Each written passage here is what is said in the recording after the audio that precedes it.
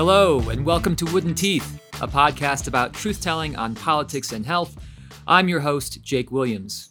Today on the pod, I'm speaking with Dr. Ashwin Vasan, a medical doctor and epidemiologist who serves in many roles, most prominently as president and CEO of Fountain House, an organization dedicated to the recovery of people with mental illness by providing opportunities for their members to live, work, and learn. He is also an assistant professor for population health and medicine at Columbia University and an attending physician at New York Presbyterian Hospital. I first discovered Dr. Vasan on Twitter, where his bio says, "Health is political. It's about time we said so." So he's kind of the perfect guest for this podcast. And he was also an enlightening person with whom to speak about all the various impacts of the COVID-19 pandemic and how we should respond, from how to communicate with Americans about a COVID-19 vaccine to what steps President-elect Biden should plan to take should he win the election in November. Let's get to it. Here is my conversation with Dr. Ashwin Vasan.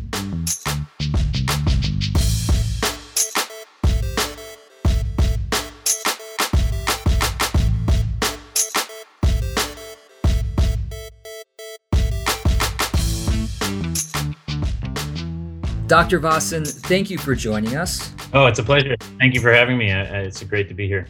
Followed your work with Healthier Colorado, and really glad to meet you and glad to be talking with you. Thank you. I just want to begin with all these different roles you have and have had. I would encourage anybody to go check out your LinkedIn because I think it's one of the most impressive LinkedIns I've seen in some time. I think that you and I were probably around the same age. You just managed to do a lot more with your life.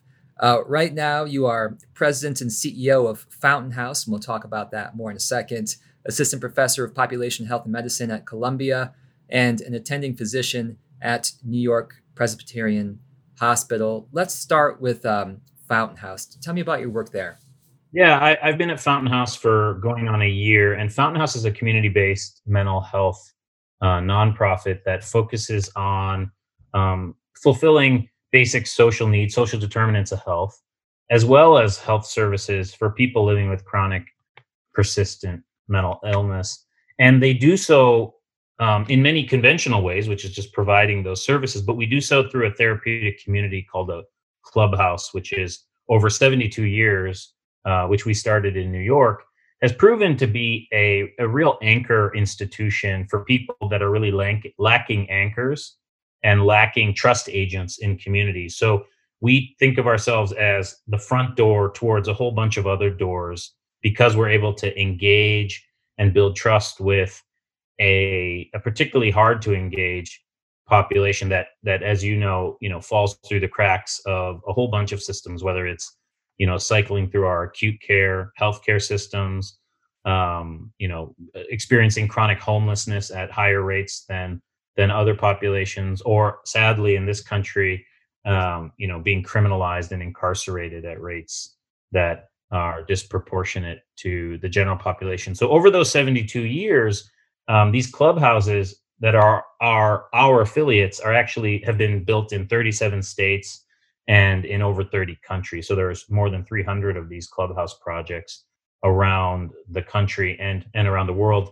And I've been brought in about a year ago to bring some coherence and structure to that network and federate it akin to something like a Planned Parenthood, and to really use that direct services platform as a platform to engage in public health advocacy, political advocacy, to advance an agenda for one of the most marginalized and overlooked populations in our society. And frankly, I think now more than ever, this issue is going to take on importance in the wake of COVID and the rising tide of mental illness and mental health concerns over the next years, frankly. So we have a lot to do, but it's an exciting time at Fountain House, and I just hope over the next months and years that we'll be able to actually coalesce that energy and that power to really make some change.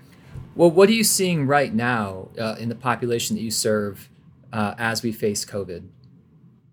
Well, I think that ordinarily we would think and be afraid of people experiencing mental health crises at higher rates.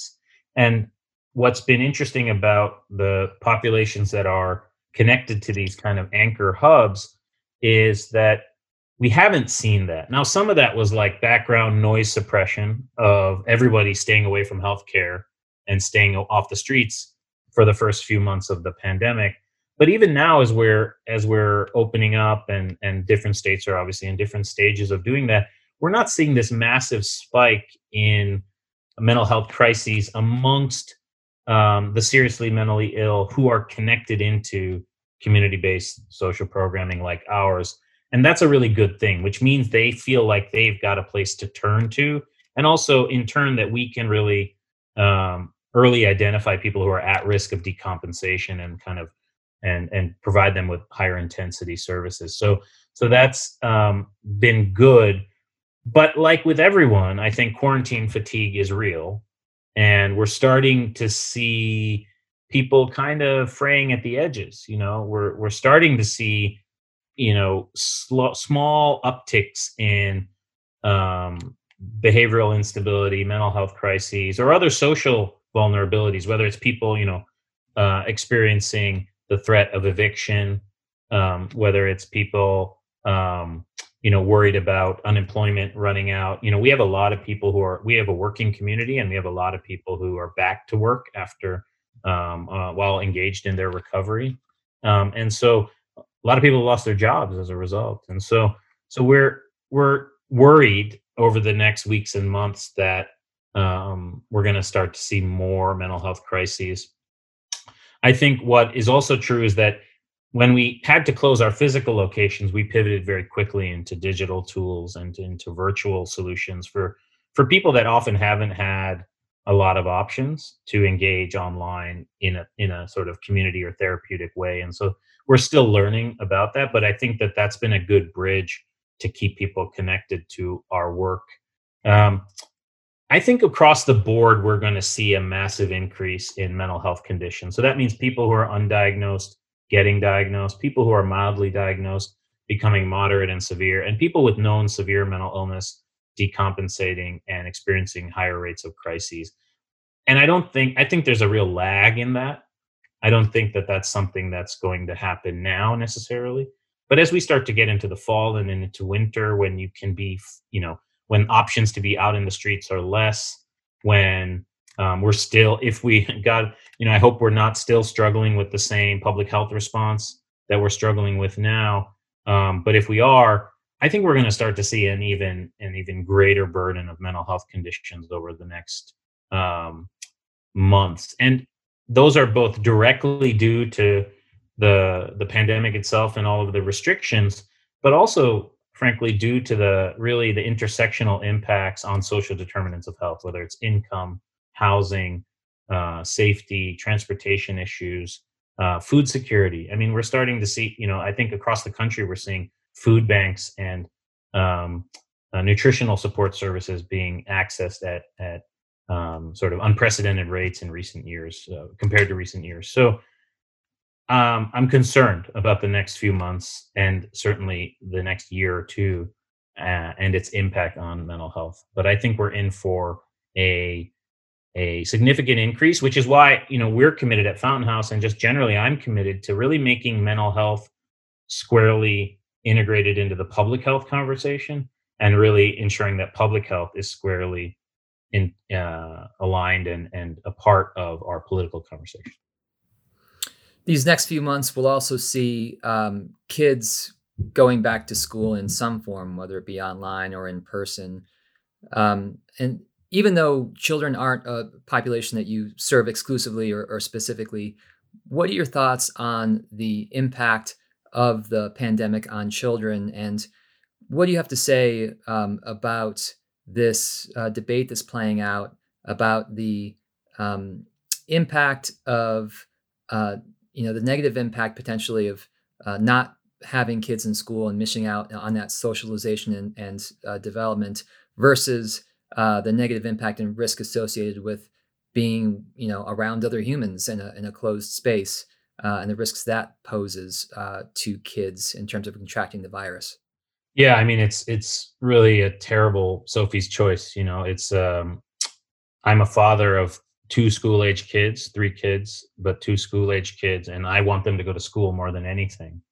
But much as the false debate has been around sort of the economy opening up or public health, or schools opening up or public health is the only way to do those things. Investment in core shoe leather public health, testing, contact tracing, quarantine, and economic and other social supports to quarantine are the backbone of any basic public health response. And we're nowhere in the country are we really doing enough. I mean, New York, I live in New York City. We've managed to suppress the community spread of the virus over the last couple of months, but we're hanging on. We're starting to see lags in testing, up to 10 days between a test and its result. That becomes useless at that stage. And so, if that persists, we're in a real bad way when it comes to opening schools. I desperately want my kids' schools to open up, for their emotional well-being, their intellectual well-being. I'm not of the mind that you can just pull kids out of school. This is such an important, um, neurocognitive and developmental time in their lives. They need to be in school. It's the best place they learn. It's the best place they learn emotional skills, self-regulation skills, and as a parent, I'm seeing those things start to ebb and break down, from being cooped up at home, and there's not a whole lot I can do about it. And as a parent, you're a parent.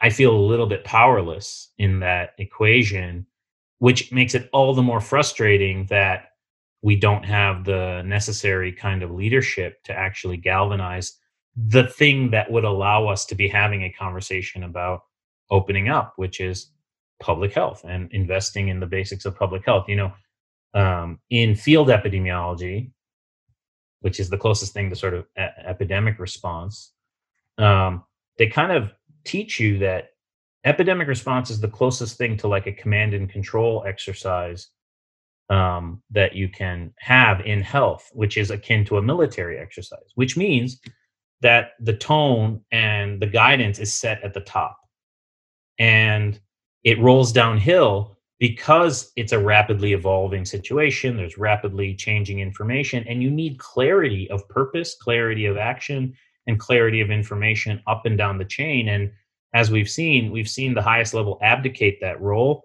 push it to states and local authorities, and it's become and politicize it so that it's really in America, it's the Wild West in terms of our public health response. And that's threatening our schools, it's threatening our economy, and of course, it's putting lives at risk. And so, when I think about my kids and that risk, their developmental risk versus the physical risk, it's not a choice I want to have to make, but it's a choice we're all having to make, in this time, and that's really unfortunate. It sounds like you believe that we're falling short now on the response. I would of course, agree. I think you'd probably also agree that we were underfunding public health to begin with before this crisis is set upon us. It seems like that is finally getting some attention as we're experiencing this crisis and our anemic response to it. And in a recent op-ed in USA Today, Tom Daschle and Tom Ridge highlighted this underfunding and proposed a public health defense operations component within the federal budget. What do you think about that idea? So, yes. So, number one, my background is actually in public health and squarely in public health. I used to work at the New York City Public Health Department, and I'm trained in that. And so I come to even to mental health from a squarely public health background.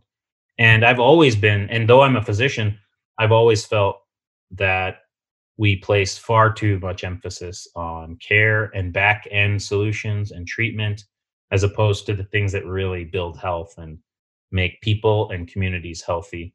And if you start to address the things that really make people and communities healthy, by definition, you're sitting within core public policy, education, employment, income, um, all the whole gamut of social determinants of health, right? Housing and air quality and environment and the like, right?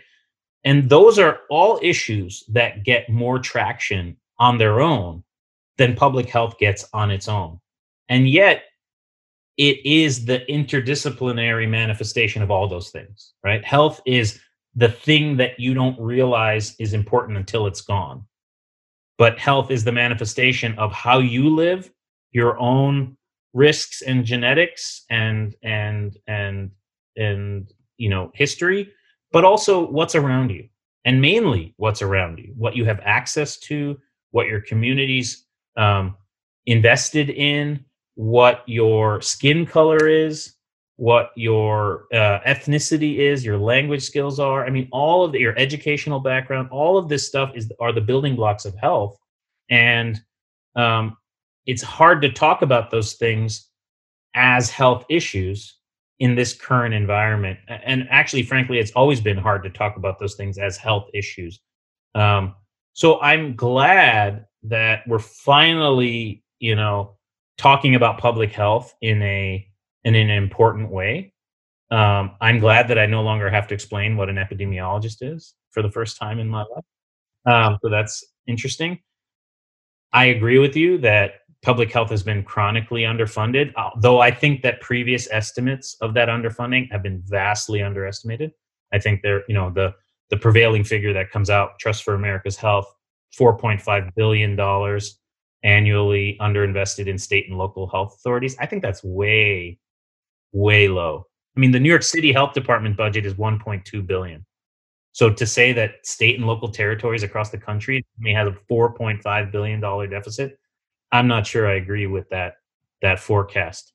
I think it's actually much more. And I think part of the way that you build up that case for investing more is by squarely situating it in core public policy issues, and realize that, like, the decisions you take on your schools and your environmental protection and all these other things are going to select who lives, who dies, and how well they do both in this country.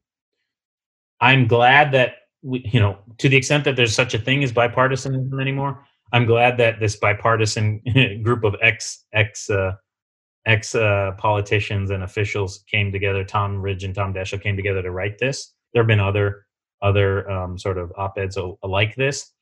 The thing I worry about the most, though, is that public health again gets kind of sat within this national security bucket. Then it tends to only focus on epidemic response and preparedness, which is only one core piece of public health, right? An important one. I mean, as we're seeing, an important one, but not the only one. And actually doesn't get to most of the upstream drivers of, for example, why Black Americans are 3 times as likely to get and die from COVID, as to get COVID and to die from it, than white Americans. So I would like us to have both conversations. If we can hold two ideas in our head, which I'm not sure we can do in this country anymore. Yes, let's invest in health security, epidemic preparedness, and I think that the this defense operations component is a useful, let's say, administrative rubric to consider to get public health funded now. But longer term, I think health has to be a sort of executive office priority out of the federal government, the office of the president, the domestic policy council. And then I think we need to have real liaison officers around health, public health, health equity, whichever angle you want to take on it, all those angles in each of the specialized agencies to actually make this manifest at the federal level. And then, states and local authorities can take heed of that, and we'll be able to mobilize the dollars to actually push into states and local municipalities for public health. Because right now, very hard for states and local authorities to generate that revenue on its own, especially now in this environment where tax revenues are going to start to fall. Yeah, when you think about the history of public health, it began mainly with infectious disease, and then more recently evolved into the management of chronic disease, and now tackling social determinants of health.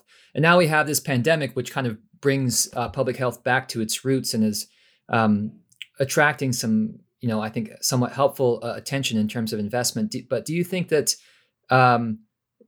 the focus that results from this pandemic on infectious disease will set back at all efforts on focusing on chronic disease and social determinants of health, and I mean, the latter of which would be, sad and ironic, given that we are going through, we're experiencing a movement in this country right now that aims at the heart of social determinants of health in race. How do we walk and chew gum at the same time on this? Yeah, it's a good question, and I'm not too worried. I'm not too worried that it'll necessarily set it back, but I just think it'll be continued because I don't think it has a good starting place to begin with. Um, but I don't think. I think we run the risk of ignoring it. I mean, and all you had to look at was how slow we were to start releasing race disaggregated data around COVID, right? How slow local authorities were, how slow CDC was, because frankly, it was as if our public health leaders were kind of confronting racial health disparities for the first time. That's at least if I knew nothing about public health and I was observing this, I'd be like, wow, it's like this is an epiphany to these people. Even though there's been scholarly work, there's been tons of data, there's been a long history of work around racial health inequity and disparities, and so I'm glad like I said, I think I'm glad it's getting the attention it is. I hope that we can have a more fulsome conversation, particularly linking public health to our recovery, because we have to reconstruct our economy. We have to reconstruct our society in many ways over the next years. And if public health isn't centered in that conversation, and if it's only seen as a bulwark against another epidemic, then yes, I do think we run the risk of not centering people's health and really perpetuating health disparities, perpetuating poor health in certain communities in this country. But to your point about history, I mean, the sort of fathers of a lot of modern public health, people like John Snow, people like Rudolf Virchow, were people who recognized the disproportionate impact of these infections on the poor. So I think we have an opportunity to really keep driving home the point that COVID is not being experienced equally. That while the virus on a biological level doesn't discriminate, we discriminate, and the outcomes therefore are discriminatory or unequal. And we have to rebuild in a way that strikes at the heart of that inequality. And by doing so, you will have to get your hands dirty into core public policy, core investments, core structures in our society that perpetuate these health inequalities. And I think we have an opportunity to do that with some smart and elegant thinking at the federal level. My worry is that people are going to be so consumed with the economy and so consumed with the crisis that brings, that we're not going to think about reconstruction in a way that is structural and that gets to basic questions of things about our schools and things about quality of housing stock and things about quality of jobs available, and even you can even make the case, and there's been scholarly work on this, that entrepreneurism and access to capital is a driver of health, right? So we have to start talking as we think about rebuilding and reconstructing, as we think about frankly renegotiating the social contract we have in our society around something like a New Deal style of politics. We've got to center health, because otherwise we'll just keep seeing these disparities. We'll keep seeing these inequalities, and then we'll kind of be asking, oh, why is that happening? Why is that happening? And I don't want to be in the position where we're asking that same question the next time a pandemic hits, or just asking that question writ large about health and who lives and who dies in this country.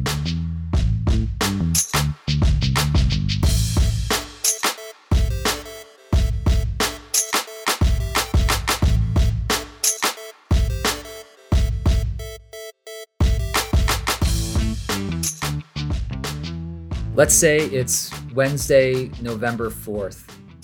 Your phone rings. You pick it up. It's President-elect Joe Biden. And he wants to know the 3 steps that we should take to protect public health in this country. What do you say? Well, from your mouth to God's ears. I hope that that's the case. Um, but so I think step one, you got to respond to the pandemic. You've got to make a massive investment into public health, and there's a few core things you can do around that. You have to create a executive order around masks. You've got to establish benchmarks at the county level, at the very least at the county level, around community spread, community transmission. So that's testing rates, test positivity rates, and so forth. And those counties, those counties and municipalities that don't meet those benchmarks get enforced lockdown. You need to massively scale up our testing apparatus, and that includes evoking things like the Defense Production Act. The same thing is true for our PPE stocks, especially for frontline workers, but generally, you know, we need to make masking the easy choice. So we need to have masks like widely available. Um, and then we need to have a serious conversation about economic relief, and then I think that gets into the um, the other recommendations. Number two is economic relief.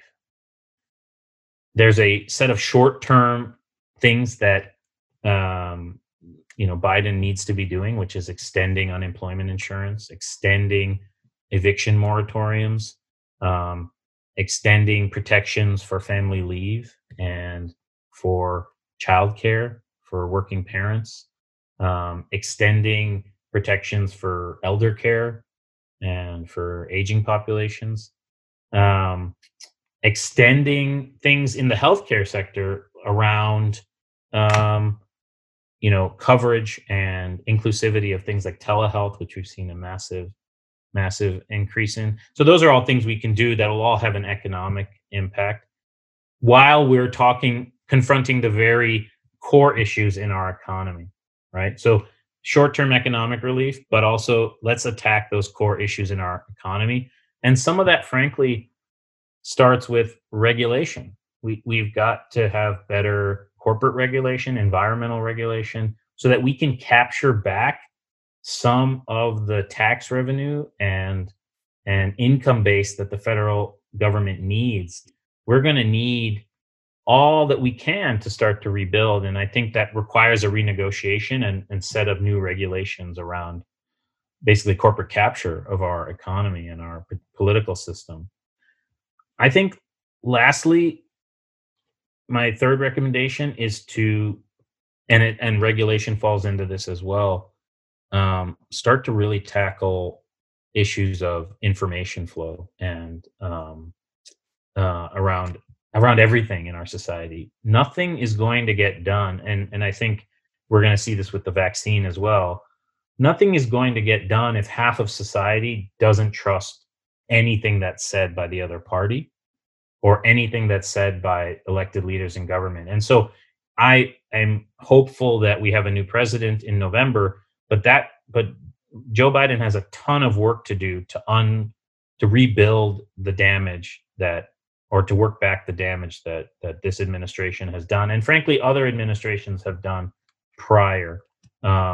And so we have a lot of work to do to rebuild back civic trust in our civic institutions, and public trust, and some of that goes with the way that we both regulate information flows on social media and otherwise, but also just the way that we communicate to the public. So he's got a huge responsibility tonally and from a bully pulpit perspective in terms of being able to cut through the noise and speak to the entire country. That's going to be a huge challenge, because if he takes that as a opportunity to try to do both sidesism, like, oh, but you might think this and I might think that. Well, no, we're talking about science, we're talking about facts, we're talking about empiricism here. That's not going to work, because that's actually where our political debate is. It's this kind of weird both sidesism and warfare. He's going to have to cut through that and say, like, these are the facts. This is what we're doing. No nonsense, no BS. And that's going to be a very hard thing for him to do, but that's got to be what he spends a significant chunk of his time thinking about. The solutions to our reconstruction are not going to be only in the policy space. They're going to be squarely in the political space, in the representational space, in the the building back of global alliances. I mean, this is now a fourth recommendation, but as a part of his bully pulpit work, they say the presidency is 80% foreign policy, right? Well, one of the first things we need to do is go back to the WHO and rescind that idea that we're leaving the WHO. Despite its flaws, I'm a former WHO staff member, but it's got to be a part of our position in the world that we push multilateral institutions to be better. That'll affect our entire foreign policy, and we need allies to get through this. We cannot rebuild our economy and our society without a strong America that's well situated in a global community. And right now we are isolated and laughed at and denigrated. And so my third pillar broadly is really the bully pulpit. Like, how are you going to use that to good effect both at home and abroad? And so those are my three things: the public health, economic recovery, and the bully pulpit. And so you hang up the phone with President-elect Biden, and I wish I could say he would just do those things. Maybe he would do some of them, but we're likely going to have to continue to build a political movement for public health, while at the same time trying to depoliticize the scientific underpinnings of public health. So it's a difficult kind of two-step. One idea I saw from our friend Brian Castrucci over at the Beaumont Foundation is to have public health officials report at the local and state level, perhaps to health boards versus elected officials, and then perhaps finding an equivalent of that in some respect for the CDC. How do we depoliticize science? And that's a big question. Especially within the broader context of also, I think in your Twitter bio, you say health is political. It is. It's like, how do we, double down on the necessary political investment we need to make to create change for public health while also depoliticizing science? Yeah, I mean, I think those are two different things. And I think, frankly, if I can be a little bit critical of our own field for a moment, in some cases, we've been our own worst enemy on this issue in terms of people in public health, not recognizing how political our field actually is, putting our heads in the sand around the science and saying, well, I'm just a scientist and, I don't play in that field, and not really understanding how to move the levers of power and influence and communication and advocacy. And that's been to our own detriment. And so, I'm glad to see there are organizations like yours trying to do that at the state level. We need much more of that. We need much, much more of that. We need more doctors and public health people running for office, leading institutions, and bringing their particular lens on how they see the world to these large-scale public policy problems. Now, the politicization of science is as old as time itself, and it's just become super magnified in this pandemic. But the WHO identified vaccine hesitancy as one of the great global threats of the next decade, right? And some estimates say that there's only about 50% of people who would actually take the vaccine, which, as you know, to build any sort of herd immunity through a vaccine, you need at least 70 to 80% immunity. And so if only half of people are taking it, it's basically like nobody's taking it. And so we've got a lot of work to do to rebuild the public's trust in science. And part of that is not by taking our local officials and depoliticizing them. So I don't know if I agree with Brian's suggestion on the health boards and to try to firewall them from the political system. Rather, I would say, how do we put our health people more upfront in some of these conversations that require really clear scientific communication? And how do we arm them with the training and the skills and the tools for them to be better scientific communicators? For example, if we're looking in the mirror and I always try to look at what we could have done better, what I could have done better.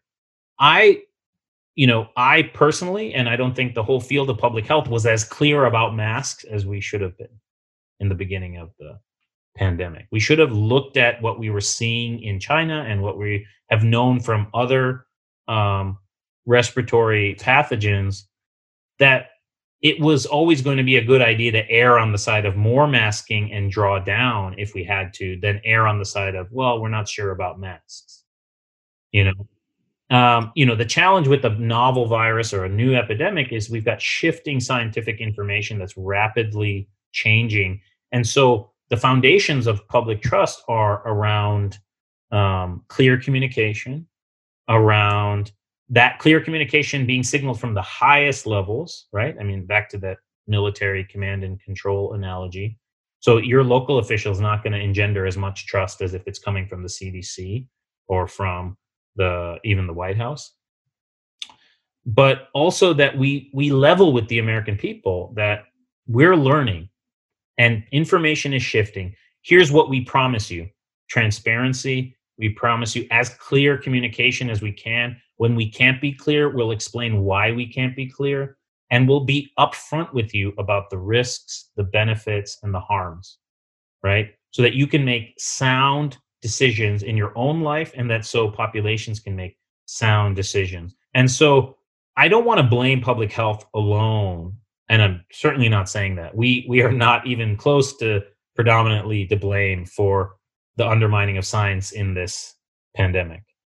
That's coming from the top. That's coming from the White House and the undermining of science itself. And so it will very much help to have a leader in power that endorses science, but that also gets out of the way when science needs to lead. And that's, we've seen that. We saw that with H1N1 under Obama at every level. And we've seen it in other epidemics prior. Good presidential leadership and good state level leadership is allowing allowing elected officials to endorse science, or asking them to, and then getting out of the way when the science has to be communicated. But honestly, if there is a skills gap, something that we all need capacity building in for our state, local, federal too, federal, state, and local health authorities, it's scientific communication and public health communication, because frankly, that's fallen down in this. Not only have they had to cut through a lot of noise that's been created by the by the executive branch, but around that, the communication has been pretty poor.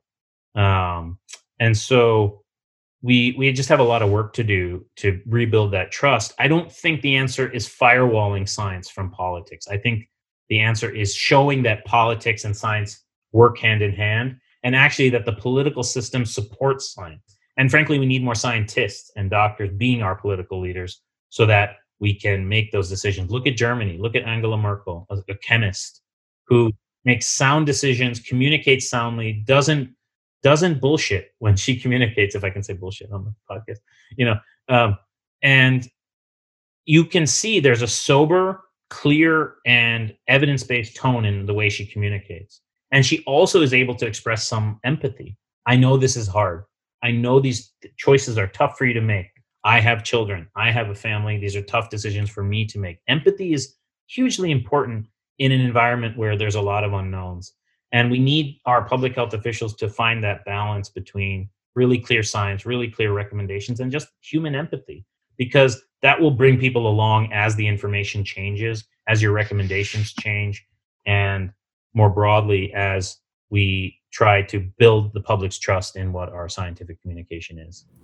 Yeah, I feel like people in public health don't fully recognize their potential power. I mean, we're seeing a grand example right now in the form of Dr. Fauci, and how much influence he has, and how much trust people have in him. But there's much more evidence than that. I mean, when people are asked to rate their trust in federal agencies, the CDC is typically in the top 3 of those.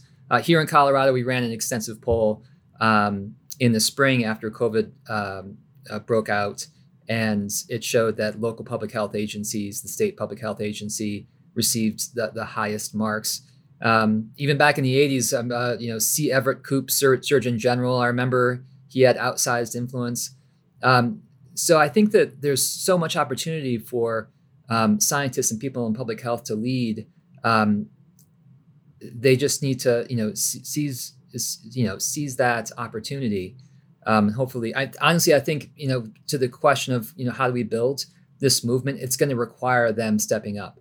It's going to require them stepping up. I totally agree. I mean, I think they're going to have to step up, but they're also going to need to be invited in. It's going to be both, right? And if your political leaders are at war with you and at combating science, I can't imagine being a public health official in a place like Florida or Georgia or Arizona, where the governors are really abdicating their duty and totally buying into the politicization of the epidemic response. Texas, what are you supposed to do there? I have a ton of empathy for those officials. It's not their fault that they're not able to break through that noise, because the noise is coming from the highest level. The noise is being generated by the people you don't expect to generate noise on this issue. You expect them to be clear or get out of the way and let the scientists lead. These are the moments when good leaders, this was a slam dunk for Donald Trump. This was a slam dunk. There's a playbook for this. He is just completely incapable as a human being, as a leader, as anything to follow any sort of rules, order, operations, and he has very little trust in others and engenders very little trust in himself, right? And so he could have handed this entire agenda over to the CDC and gotten out of the way, and it would have been landslide Trump victory if that's what he really wanted, right? Because the playbook is pretty clear. The playbook is clear. We know what to do, even with all the different information about masking and testing and all those things. We knew we could have invested in testing, tracing, PPE, quarantine, economic relief. Boom. We would have been able to do those things had he centered public health from the beginning. He didn't. And now we're all paying the consequences of this. And it's rolling downhill to our schools and our children and all parts of our lives. Yeah, I mean, he could have really benefited from this crisis. I think that this could have been the political equivalent of a war, and had he led in the right way, he could have seen the same kind of rally around the leader effect that we typically see in those sort of situations, and coasted to reelect despite everything else that you and I know he falls short on. It's amazing that he's chose this path instead. I've got one last question for you before I let you go.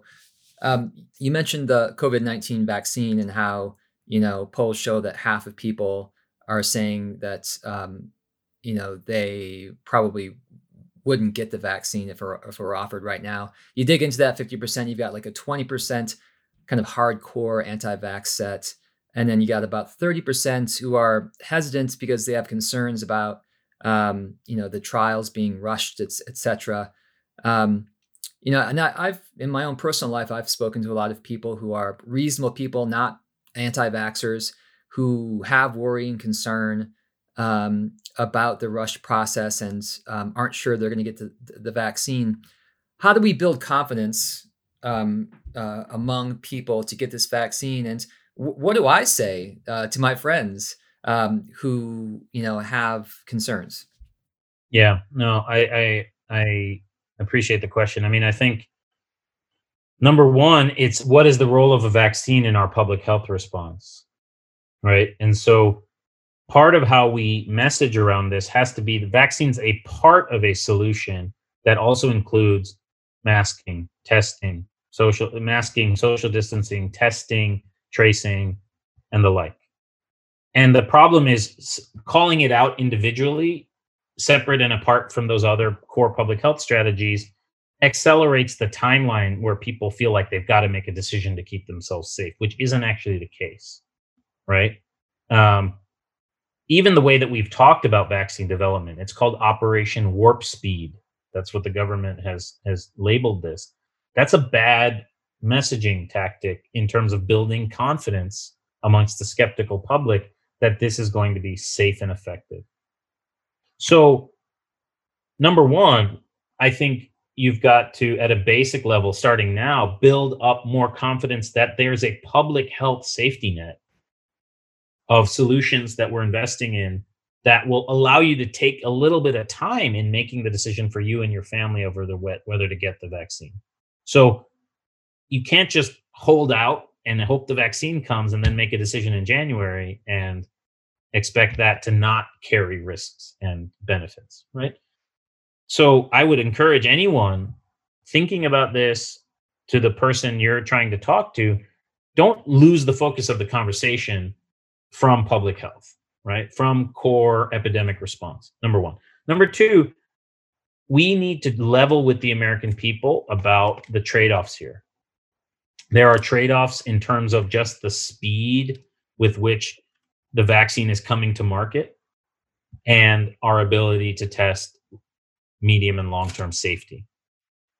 And what that also means is that as we think about a rational vaccine distribution strategy, this can't be another example of where it's, a free-for-all and where, rich people are hoarding vaccines and people have differential access. We need to be thinking about a national vaccine distribution strategy that targets, high-risk groups, elderly people who are already in institutional care settings where we can monitor them more closely and start to do what we call in pharmaceutical terms and in diagnostic terms, post-marketing surveillance, right?